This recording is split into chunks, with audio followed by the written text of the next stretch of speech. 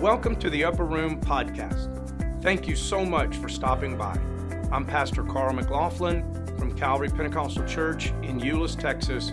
We're located in Dallas-Fort Worth, where 8 million call DFW home. Whether you're tuning in to Sunday or Wednesday's message, we pray that you will find words of encouragement. It is our mission to provide a positive and encouraging voice in the midst of uncertainty. I pray that you will be blessed by today's episode. Hello, everyone. Welcome back to the podcast. We are so happy to have you here. This Sunday, we heard from Pastor McLaughlin as he taught about the importance of the cross.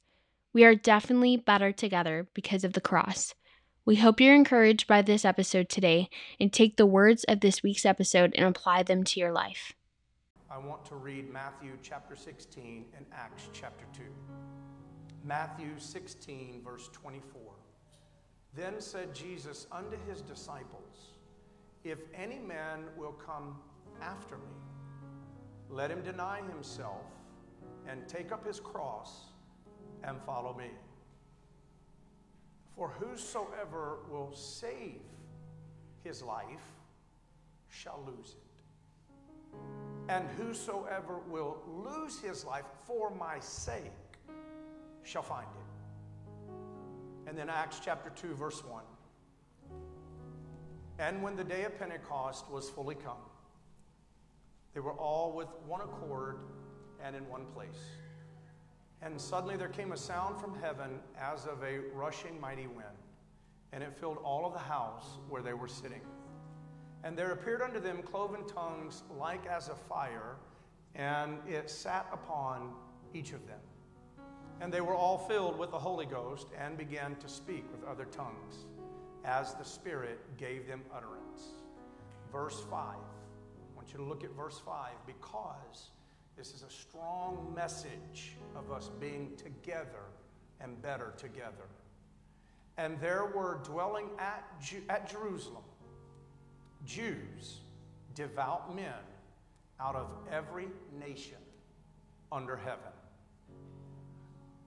In a day and age where there is national calamity and wars and rumors of wars, and races cannot get along, and ethnicities cannot get along, there is a prophetic word that comes through the power of the Holy Ghost that there will be in Jerusalem or in the church devout men out of every nation under heaven.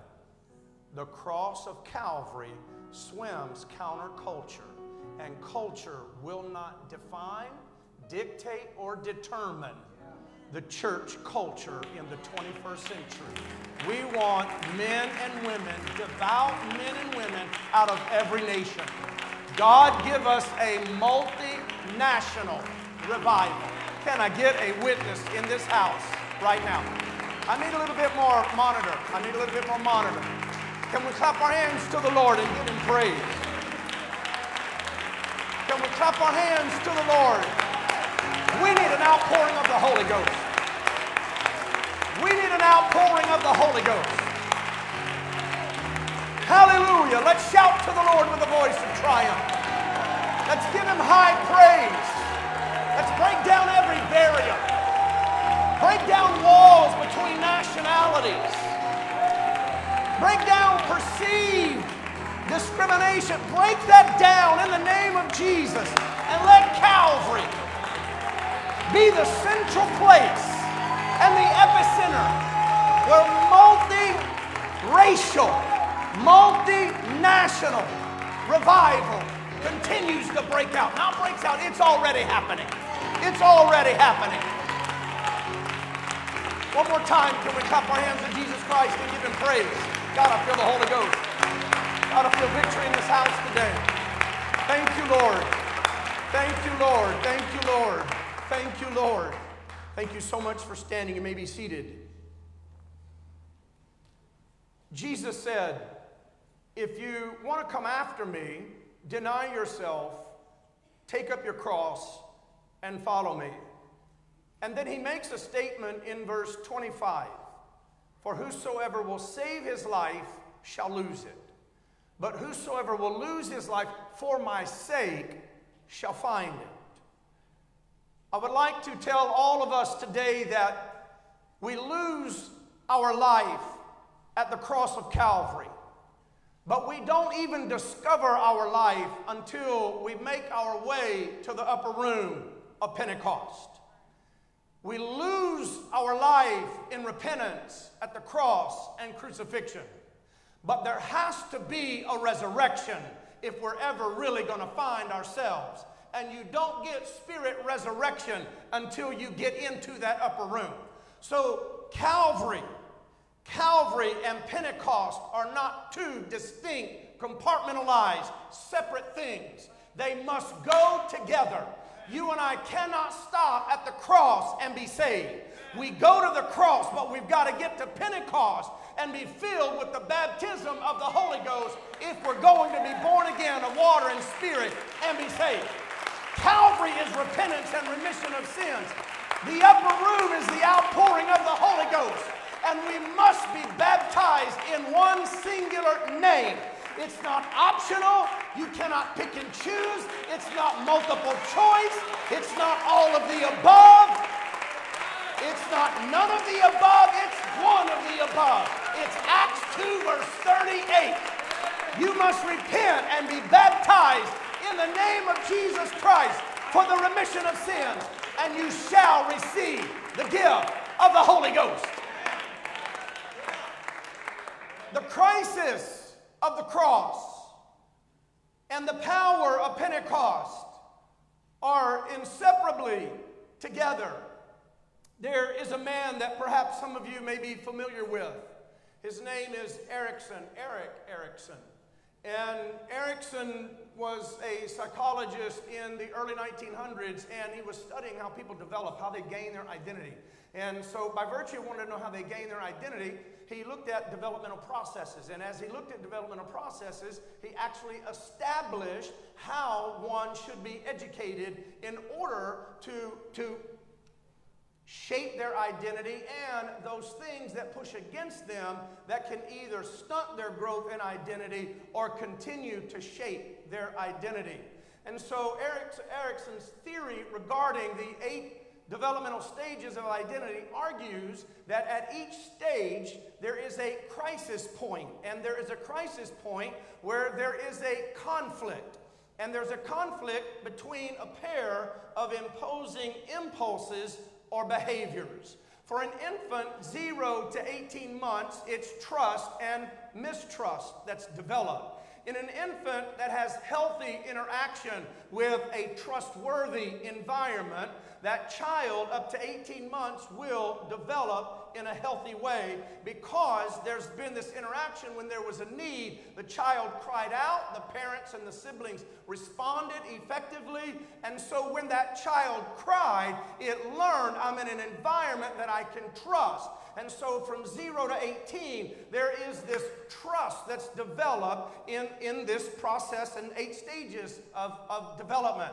And so if there is not a need that is met, and if mom and dad are not there, and if siblings are not there, then there's mistrust that's developed from 0 to 18. If the crisis is not resolved, when there's a need and then there's a cry, if there's not a response that answers the crisis, then there's mistrust in that child. When that's developed from 0 to 18 and there is not a healthy resolve, it will become increasingly difficult to resolve it in the future as children grow up in each one of these developmental stages. Stage 5 is the adolescence stage, 12 to 18. And they say this, and think with me for just a moment here, and think about the educational system and what they're doing right now with gender fluidity, and that you need to identify yourself. Why is that? One of the theorists, Erikson, said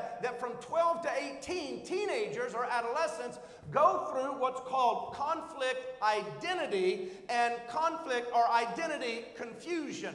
So they are searching for their identity. They're going through identity confusion. They don't know who they want to be from 12 to 18. And this stuff can be working inside of them. And all they need is a seed thought. All they need is an educator or a teacher in their life to just validate and affirm some distorted thought process that's in them. Ladies and gentlemen, we are not inherently good. We are inherently evil, shapen by sin. We don't have it within ourselves to figure out our personal identity. We need Jesus Christ. We need Jesus Christ. That's why the Bible said the Holy Ghost will lead you and guide you into all truth. When you get the Holy Ghost straightens out your identity. Some of you without the Holy Ghost, you know what I'm talking about. You were violent, you were angry, you could have been a murderer, you were a drug addict, you were a lie, you were a cheat, you were a scoundrel. But when you got the Holy Ghost, you got your identity in Jesus Christ. And that all came through the cross of Calvary. You don't even know who you are without the cross. You'll be many people and many selves until you come to the foot of the cross. That's why we need preachers and teachers in the Sunday school classroom to tell our children that you are created in the image of God and you must never be confused about your identity. You cannot just explore and wherever you land, that's your true identity. God already designed it. There should never be confusion as to who you are and where you are going.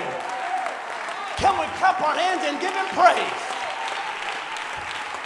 We don't need a divided church where you believe it's genetic and homosexuals and lesbians can be genetic.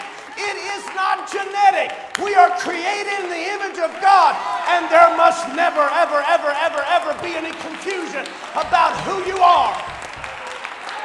We're better together when we shape and form around one solid belief system. Hallelujah. So it's in this stage 5 that there's identity and identity confusion. Erickson argued that in stage 6 is the young adult. It's one of the widest, from 18 to 40. And in this stage of 18 to 40, when I was looking at this, when I was studying this, I got to thinking about, there was a book written called Already Gone. And the book written Already Gone was stating through study and research that in North America, not just in Pentecost, but across all denominations, we were losing 70 to 80% of young adults. And it hit me hard. Hallie, Riley, it hit me hard because we've watched. How many youth groups have we watched? Then when they hit the young adult age from 19 to 40, and why 70 to 80% that depart across all denominations? Erickson's theory, it's not a spiritual theory, but what he says is in this, the conflict, the crisis, is between intimacy and isolation.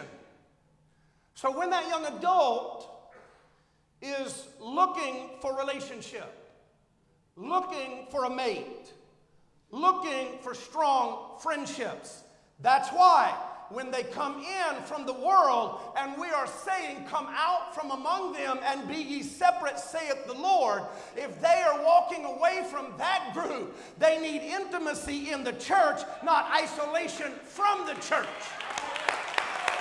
If we're telling them not to sin, we need a place where there's holiness. We need a place where there's salvation. We need a place where there's righteousness so they don't feel isolated when they come to the house of God. In that state, they're looking for intimacy and they want to know there's a church that loves me. There's a church that won't judge me when I fall one time. Listen, ladies and gentlemen, we need to pull together. We are better together. And you need to look around the church. If anyone is isolating themselves, don't say, well, somebody else will go love on them. You go love on them. And recognize if they're doing that in the educational system, how much more should we be doing it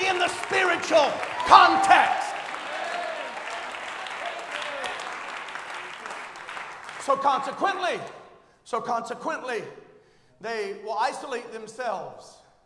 And it forced me to think of who Jesus was talking about when he said, deny yourself, take up your cross and follow me. How old were they? If we were going to plug in Erickson's theory, where were they when he said, I need to teach you something about the cross? I need to teach you something about denying yourself.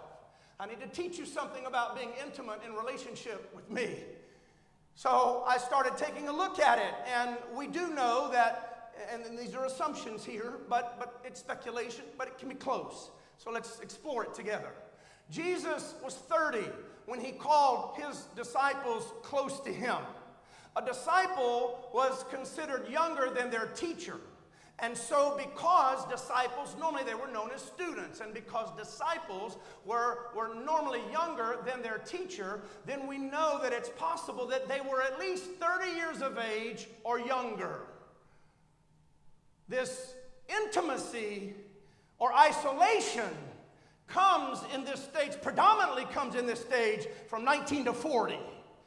So if Erickson is a fraction accurate, then they were going through a lot of who am I right now?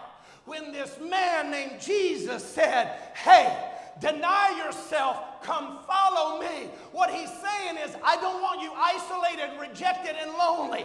I want you to become intimate and walk with me closely.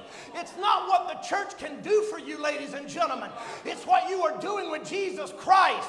When he calls you and you're willing to deny some things in your life, you're willing to sacrifice some things, and you're going to make up your mind, I'm not backsliding. Go ahead and write all the books you want to write about this young adult age, 19 to 40. I'm not going to be a statistic. You got to make up your mind. I'm not isolated. I'm going to walk in an intimate relationship with Jesus Christ, and nothing is going to take me away from him. If I've got to pick up a heavy cross, I'm going to pick up a heavy cross, but I will not abandon my cross. I will not walk away from the truth. And so he's calling them. The cross would be a crisis. At each new stage of development, there was crisis that triggered a proper response. Based on that proper response, they go into, or a person goes into, the next stage of development. The cross. The cross was a conflict. The cross was a crisis. A crisis that would draw them closer to Jesus Christ. A crisis that would fuse them to a nail-scarred carpenter. A crisis that would cause them to walk intimately with him. Or it would isolate them, and they would have nothing to do with the cross, and they would seek relationship elsewhere. However, the early apostles chose to be better together through the crisis of the cross. A loving, intimate commitment was so deeply forged into their hearts that they became martyrs and were willing to die for him because of things that happened in this 19 to 40 years of age. I don't know what you're going through right now. I don't know how lonely you're feeling. I don't know if you're feeling isolated in this house right now, but I'm just telling you right now, through the cross of Calvary and through every crisis that God is allowing to come into your life, you can allow it to cause you to become more intimate with him than you have ever been in all of your life. And you just anchor to the cross and you say, I'm not going anywhere, preacher. You don't have to worry about me. I'm not going to backslide. I'm not looking to walk out of this relationship. I'm not afraid of the crisis. Come on, if you come into the house of God and you're thinking that the cross is going to cause a crisis-free life, not the case. The cross brings conflict. The cross brings offense. But the cross also brings an intimate walk with God. And so he chose the crisis of the cross to call you into an intimate walk with him. Will you allow the splintered tree to draw you closer to him and embrace all that he is? Can we love him together right now? Can we give him praise together right now?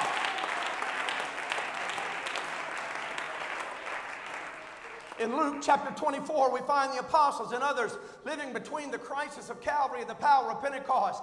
And Jesus teaches in such a way that through conflict, he opens their understanding to develop them into the early apostles that the church needed and the church that he wanted in the earth. In Luke 24:44, and he said unto them, these are the words which I speak unto you while I was yet with you, that all things must be fulfilled, which were written in the law of Moses and in the prophets and in the Psalms concerning me.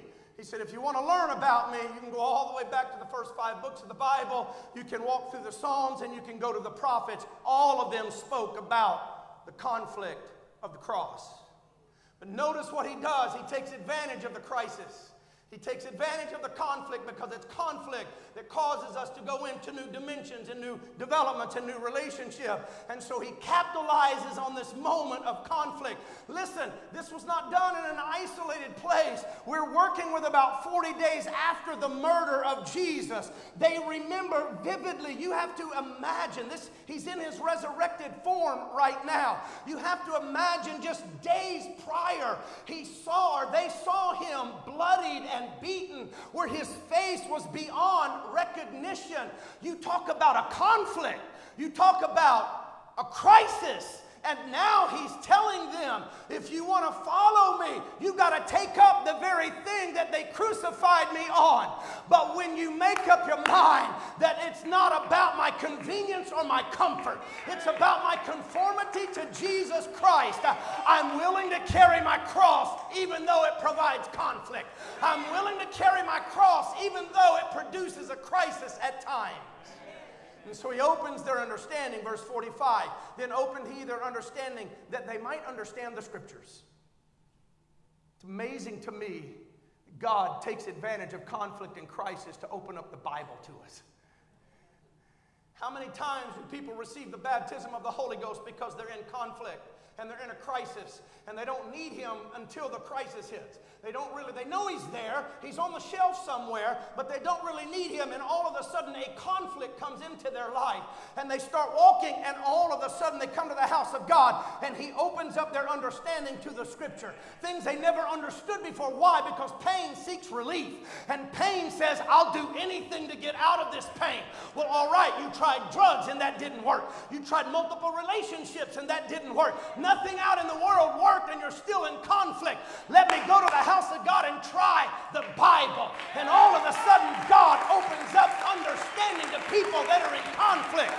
It's the conflict of the cross that brings revelation to you, and that revelation gets you out of the dilemma.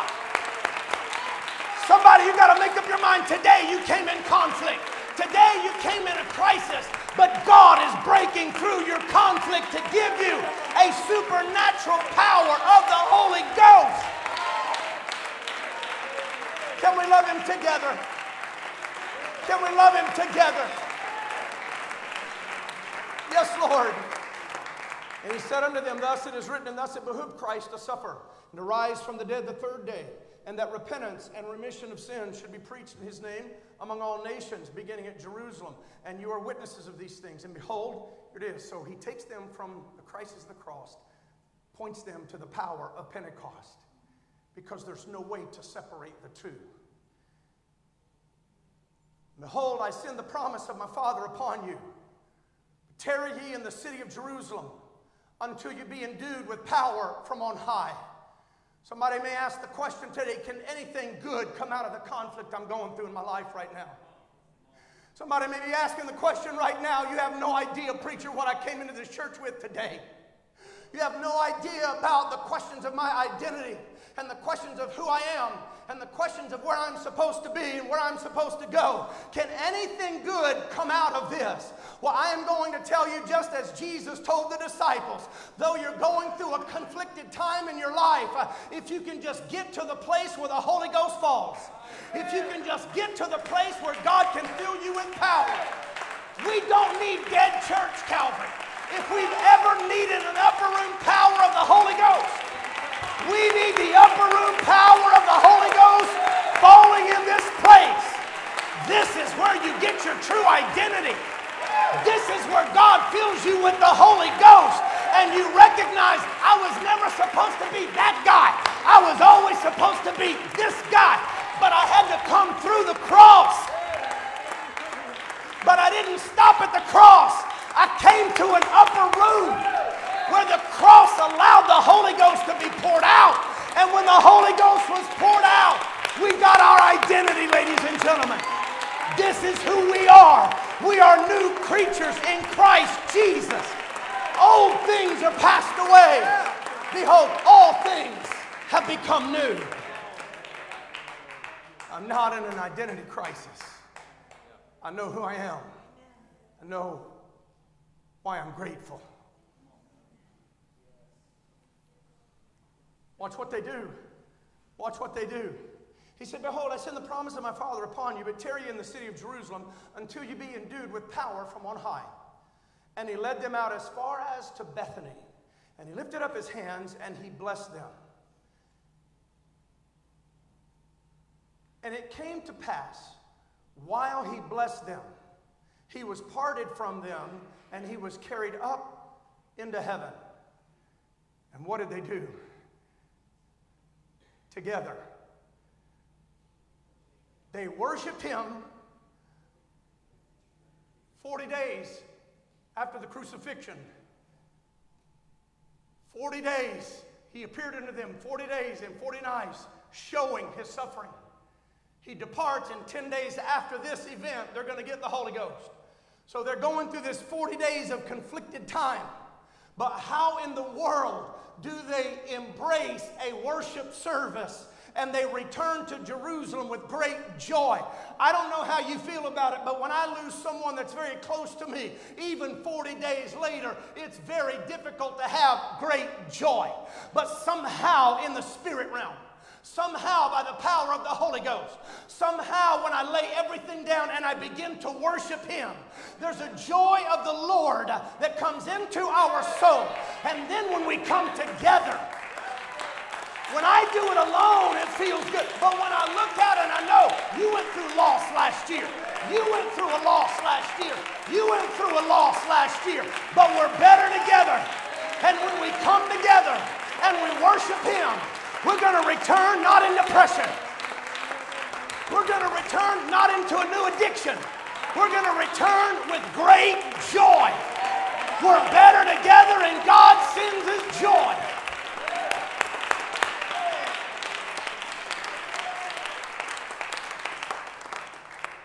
We're better together through the crisis of the cross, carrying the horizontal crossbeam en route to crucifixion, where the upright stake already stood awaiting the condemned person, meant enduring mockery and scorn on a path leading to death as a condemned criminal.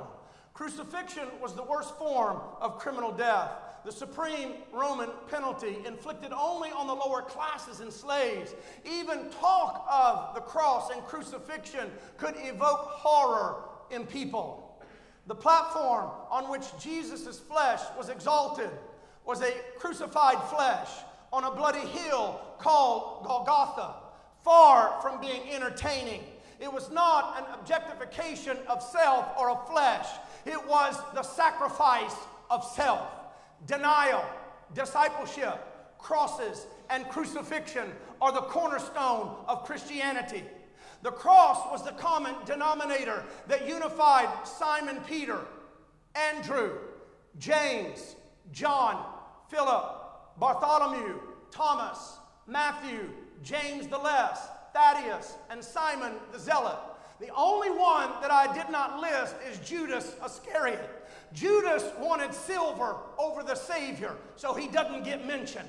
He wanted personal power over divine purpose, so he doesn't get mentioned. And he wanted a crown over a cross, so he does not get mentioned. Matthias takes his place, and 12 were better together through the cross.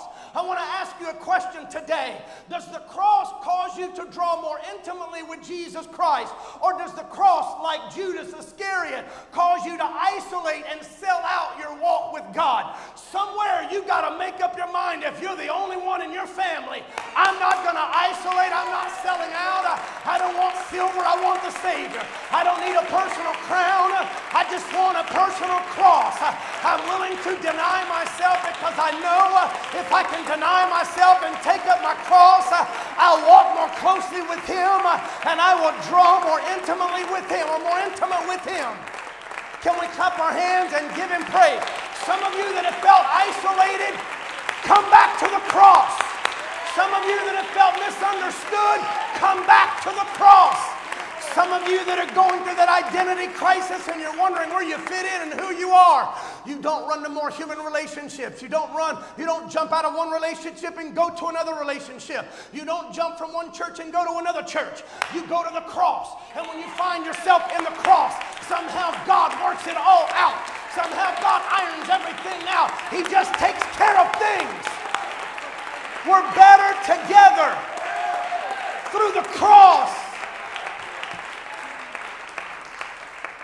The Latin term for cross is crux. Crux. C-R-U-X. Today, we say, just get to the crux of the matter. And we mean, get to the main point and bottom line it. At least for some people. Others like to talk and go around the neighborhood. Like, what did Joe's brown car and Peggy's red Suburban have to do with... Well, I thought you just needed to know that. Get to the crux of the matter. The cross is the main point in life. The crux of the matter. Isn't it amazing that in culture today, they'll even say, get to the crux of the matter. In other words, the culture itself, as secular as it is, can't even get rid of the cross. Little do they know when they're saying, get to the crux of the matter, they're saying, get to the cross of the matter. And I'm preaching today that the cross is the matter. If you don't have the cross in your life, you don't have the main point of living. But when you get the cross in your life, you've gotten to the crux of the matter, and everything else makes sense through the cross. Woo! So let's just get to the cross of the matter and let God be God. If you need healing today, God can heal you in this house. If you need deliverance today, He can deliver you. But it comes to the power of the cross. Let's get to the bottom line of the power of the cross and let that power unify and heal and work and pull us together. Nothing else really matters without the crux.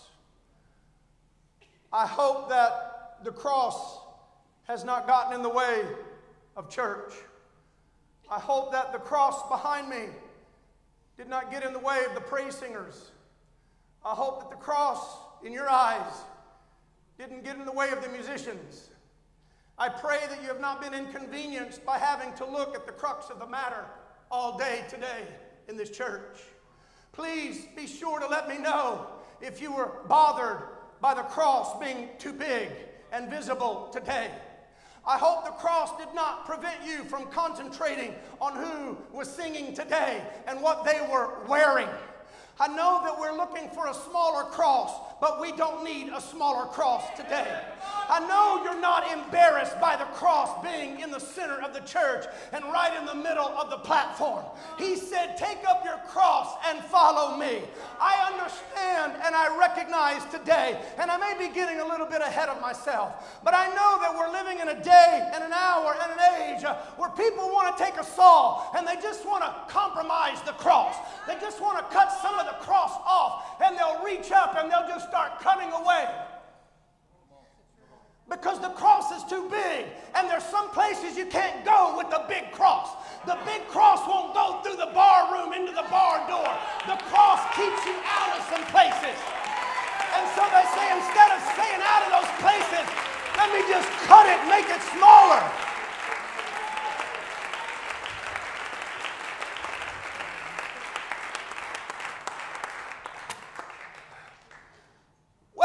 preacher, you're just an old-fashioned preacher. Don't you know we need to whittle down and cut some of the cross out of the church and quit preaching holiness? Woo!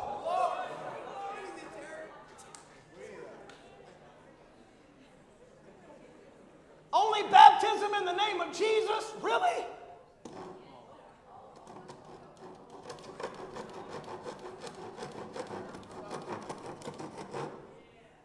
You mean you still believe in gender distinction? Really?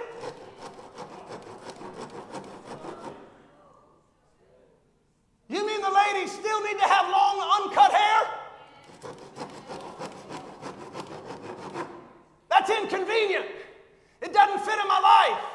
It's out of context today. Let's just keep cutting on the cross. And some of us want small crosses. Some of us want little crosses. You know, crosses that hang around the neck where you tuck it in when you don't have to show everybody and you just hide it. We're not looking for that kind of cross. We're looking for a cross that stands out. We're looking for a cross that's distinct. Come on, ladies. The cross that you wear is a holy cross. It doesn't isolate you. It causes you to be intimate with the Lord. We're not looking to cut the cross down and make it smaller and compromise it. We want it big. We want it out loud. And we want to be identified with the cross. Can somebody clap your hands right now and give him praise? Quit trying to cut it out of your life. Quit looking for loopholes. Quit looking for ways to compromise. Quit trying to get into heaven the easy way. You got to embrace the cross and all that it is. Woo! Somebody shout to the Lord and give him praise right now. It's not in my way. It's not in my way. I love it. I embrace it. I hold on to it. I'm not looking to cut it out of the church.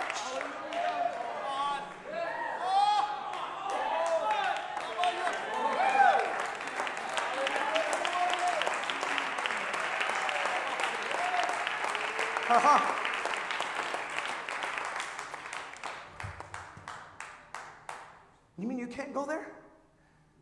No, I can go anywhere I want to go. It's not that I can't. I choose not to. When I walk with the cross, it's not an issue of rules. It's the context of relationship.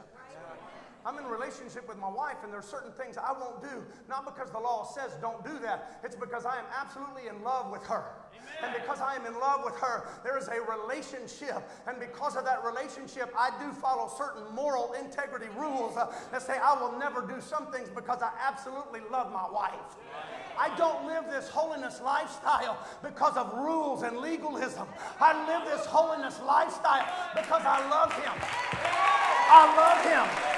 And love always has stricter holiness life than legalism. Legalism said, I'll come to the line and get as close to the line as I can. Love says, I'm going to get as far away from the line as I can because I want him to know he's a mighty God in my life and I love him.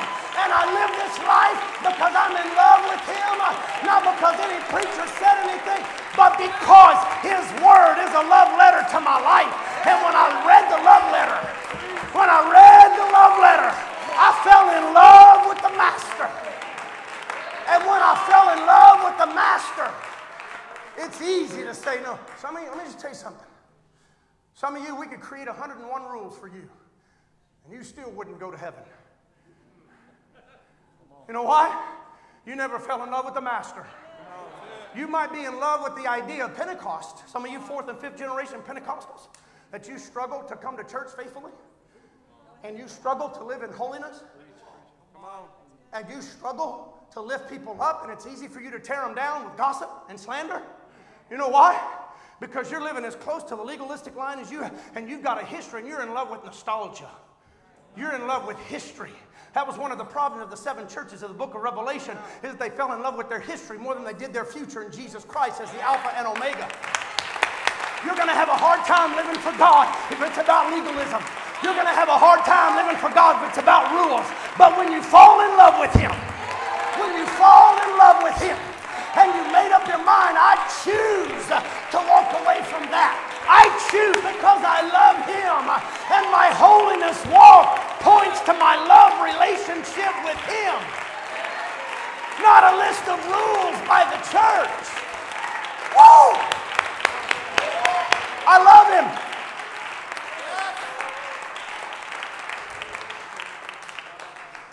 The more committed you become, the more crucified you will be. There is no such thing as a crossless, painless, bloodless, comfortable cross to meet your personal needs and make you successful. The cross is not about making us successful. The cross is about making us servants. And that's why Jesus said, but he that is greatest among you will be servant of all, or shall be your servant. If we want to be worse together, let me tell you how to do it. If we want to be worse together, I'm going to give you a recipe right now. Let's all develop entitled, easily offended, demanding, expected to be served by you attitudes. Let's take up our swords and let's go for the heads of other people. And we'll be worse together. But if we want to be better together, let's all develop humility, hard to be offended, giving, expecting to serve attitudes. And instead of taking up swords to take other people's head off, let's take up a towel and go for other people's feet. Because as long as you and I have a towel in our hand and we're going for the feet of other people and not a sword going for the head, the church is a better place to be. We are better together when we've got a towel in our hand and we're washing feet. We are worse together when we feel entitled, demanding, critical, unworthy. If we want to be better together, look to your neighbor. If we want to be better together, that one that perhaps you've been at odds with in the church over the last 2 or 3 years, that's sitting across the church and you're over here. And when y'all walk out of the foyer, it's like, no. You know what we would do? We'd be a lot like Simon Peter. We'd pick up the sword. Dude, you're a fisherman, not a swordsman. We don't even know how to use that sword. We don't even know how to fight. It's not in our Holy Ghost nature to fight. It's not even in our Holy Ghost nature to fight. It's contrary to Calvary. And it's contrary to that cross. Notice the cross is about a vertical and horizontal relationship. And until you and I get right vertically with Him, we'll never be right horizontally with other people. And so it's indicative that your inability to get along with other people in the church or out of the church, whatever, in your family, out of your whatever, is indicative of an unhealthy relationship vertically with Jesus Christ. Because when you're walking with Him vertically, it makes it much easier to get along with people horizontally. You're not looking for their issues. You're looking for ways to serve them. And you bow down and you wash their feet, even though they're like Judas stabbing you in the back. And somewhere, I'm talking about Calvary love right now. I'm not talking about phileo love that you do me right, and I'll do you right. I'm talking about unconditional love that comes through the cross. That says, even though you spit on me, I'll wash your feet. We're better together with a towel in our hand.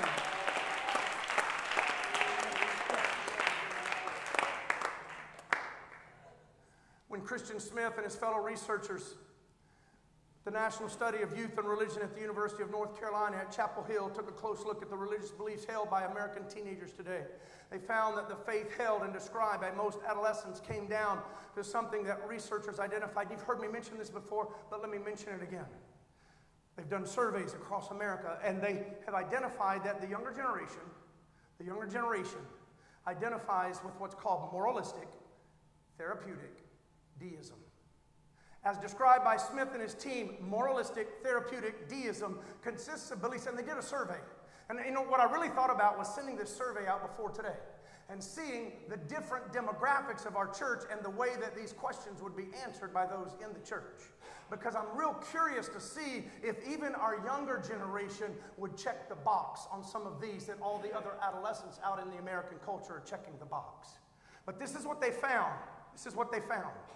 And this is their belief system, their religious belief system. Number one, a God exists who created and ordered the world and watches over human life on earth. Number two, God wants people to be good, nice, and fair to each other as taught in the Bible and by most world religions. Number three, the central goal of life is to be happy and feel good about oneself. Believe that?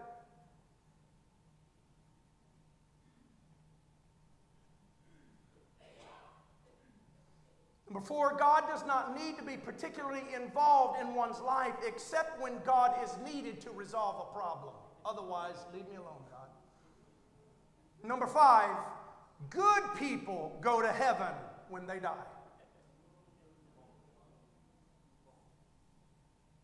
According to Smith and the research that they've done, this is the predominant belief system of the American adolescent culture. And they go on to say this undemanding, impersonal deity is more interested in solving our problems and making people happy. In short, God is something like a combination of a divine butler and a cosmic therapist. He is always on call, takes care of any problems that arise, professionally helps his people to feel better about themselves, and does not become too personally involved in the process. And I quote from George Barna, "Christianity in this nation is rotting from the inside out," stated George Barna. MTD, or moralistic therapeutic deism, is essentially, and I quote Barna, what I would call fake Christianity. George Barna said that's fake Christianity. What he's saying is somewhere we better get back to the cross so that Christianity does not rot from the inside. If that happens out there, it normally takes 15 to 20 years to come into Pentecost. We don't need it coming into Pentecost. We need young people on fire for Jesus Christ. Whether you're happy or unhappy, the church isn't about making us happy. The church is about us being saved and embracing Jesus Christ. You're going to be unhappy probably more than you are happy. Don't go backslide over it. Don't quit the church over it. Get back to the house of God and get your hands in the air and return with great joy. The cross is enough to pick you up and out of this world. Can we give him praise right now? I'm just not happy. I'm going to backslide. I'm going to quit church. Well, just hold on. You'll get happy again. Stay in there. And then you know what's going to happen? You're going to get unhappy again. I'm just not happy, and I don't know if this is the right place for me to be. Okay, well, go somewhere else. And guess what's going to happen? Oh, I'm so happy. Just happy, happy, happy, happy, happy, happy, happy. I'm just so happy. This makes me happy. Happy, happy, happy, happy, happy. Hold on. Somebody's going to look at you wrong. Hold on. You're going to sing the special when they thought they were supposed to sing the special. Hold on. They're going to preach when you thought you were supposed to preach. Hold on. They're going to get picked to teach Sunday school when you thought you should have been teaching Sunday school. And your happiness is, I'm unhappy, I'm unhappy, I'm unhappy, and I'm unhappy, blah, blah, blah. I'm just unhappy. I'm just unhappy. Well, hold on. That's going to pass. If you just stay in there, you'll get happy again. But it's not about our happiness. The kingdom of God is not meat and drink. It's righteousness, peace, and joy in the Holy Ghost. You can have joy and be unhappy at the same time. Joy is a victory in your spirit. And it all comes through the cross. And if we can all come together at the cross, if we can all come together at the cross. I'm coming to a close if the musicians and the singers would like to come. He goes on to say, America's religion, you may stand with me. America's religion is no longer that of the apostles, who earnestly contended for the faith that was once delivered to the saints. nor is our nation's guiding ethos that of our founding fathers who proclaimed, I quote Patrick Henry, which I'm sure some deconstructist is going to find something wrong with Patrick Henry, but I'm going to quote him anyway. It cannot be emphasized too strongly or too often that this great nation was founded not by religionists, but by Christians. Not on world religions, but on the gospel of Jesus Christ. That is the America that we grew up in. And what we need and what we must have are people who are willing to embrace the cross of the Bible. The cross confronts. The cross convicts. The cross corrects. The cross transforms. And the cross, if you allow it, will conform. If we don't like discipline, we will not make disciples of Jesus Christ. If everything has to be about you and your eyes glaze over when the conversation shifts from you onto someone else, and you have to go back to therapy because someone else's success damaged your self-esteem, you're going to struggle with the cross of the Bible. And by the way, that feeling of damaged self-esteem because others are successful, it doesn't need therapy, it needs repentance. Because that is called pride, envy, and jealousy, and must be repented of, not catered to. We need a cross. We need a cross. If your success is damaging my self-esteem, and I have to see if the therapist will take my insurance so that I can go through a year of therapy because my self-esteem is damaged because other people are more successful than I am. And I'm going to sit here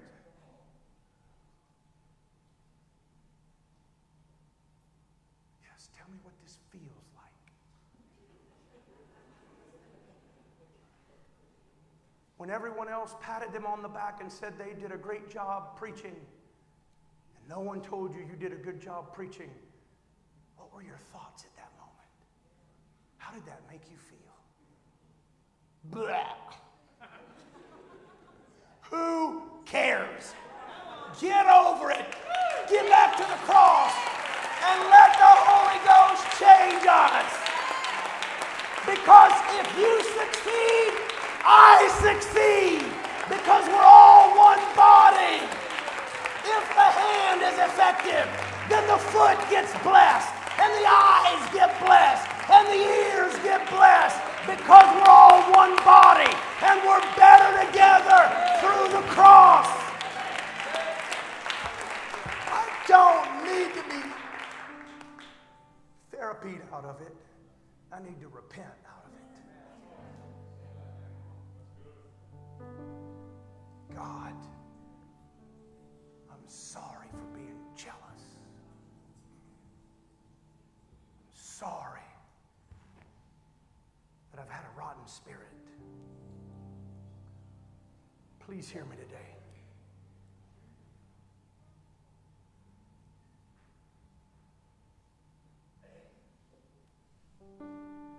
If you want to bypass the road to Golgotha and you want to avoid the place of the skull, if you desire to escape Gethsemane, which means olive press, and your ambition is the palace, the pinnacle, and popularity, you are going to end up very lonely and disillusioned. Crisis teaches, shapes, and develops you for the next stage in life. If you're glamour boy and you're diva girl, you'll lose the influence that you seek to gain. You'll not be accepted in the group you think you want, and the group that you need will not trust you because you played them to get where you thought you wanted to go, and you're not feeling accepted anywhere. You're cheapening the call, and you're seeking a crossless life. Like a gadget purchased at the dollar store made of plastic, your life will be rendered powerless. This hour cannot afford cheap, plastic, fake Christianity. I just need to shout it from the rooftop one more time. There was nothing cheap, painless, comfortable, or self-gratifying about the call to the cross. It was humiliating. It was disrobing. It was lonely. It was bloody. It was painful. It was heavy. And it was deadly. And that's why there are few there be that find it. Broad is the way. Wide is the gate that leadeth to destruction. And many there be that go in thereat. So I close with this. They led him away to be crucified. The march to the place of crucifixion was useful advertising for Rome. It warned potential troublemakers that this was their fate should they challenge Rome. Normally, a centurion on horseback led the procession, and a herald shouted the crime of the condemned. So Jesus was condemned because he claimed to be God. He claimed to be Jehovah. And they cried out, he's committed blasphemy because he's stating and claiming equality with the Father.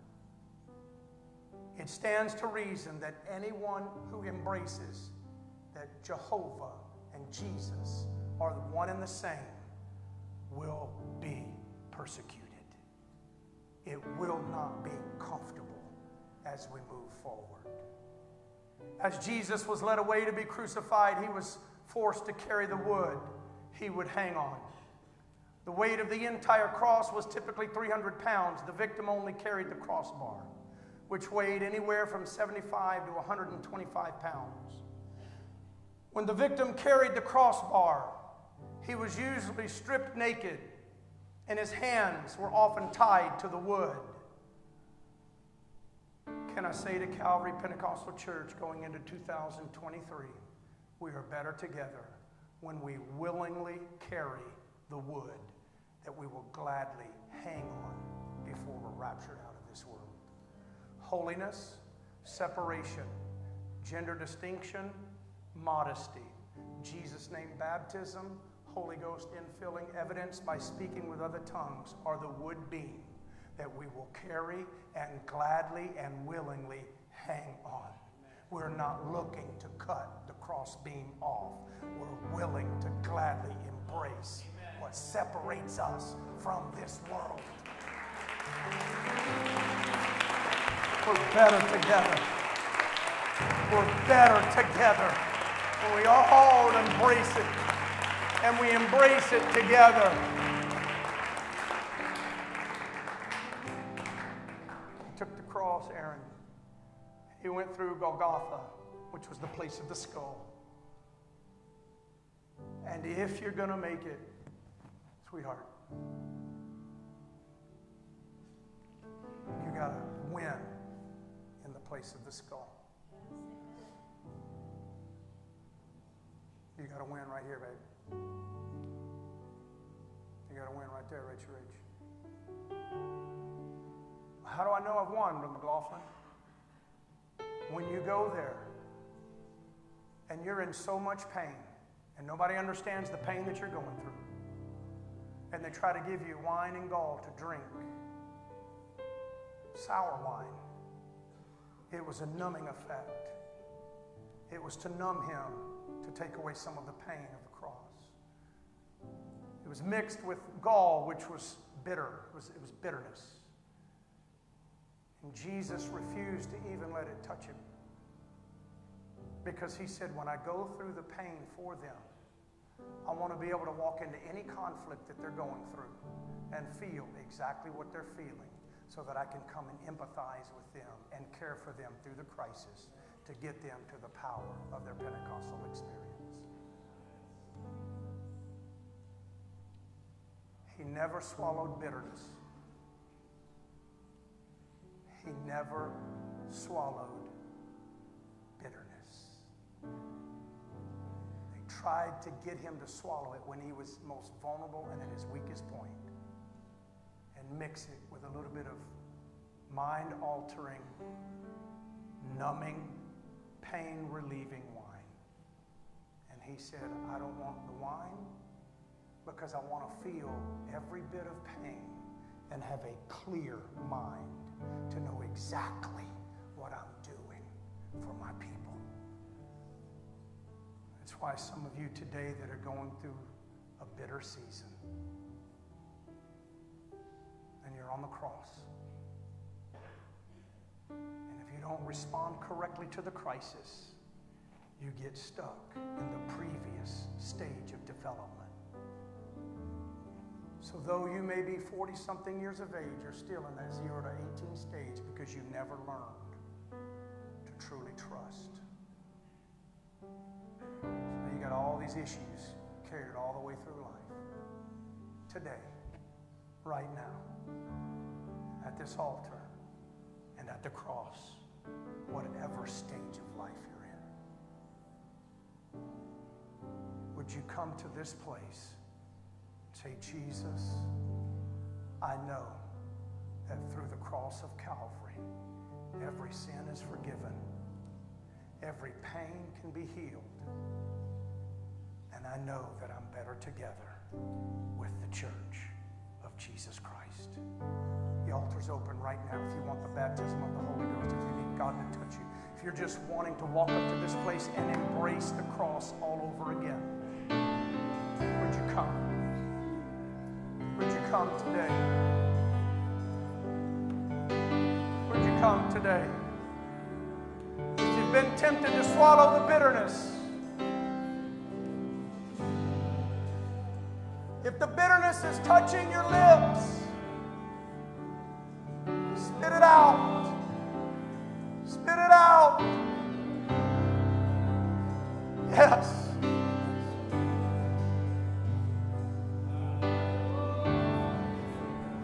I'm preaching to somebody that's been stuck in your life and you haven't been able to get to the next stage or the next place. God is going to heal you today. I'm telling you, through the power of the cross, God will heal you, make you whole.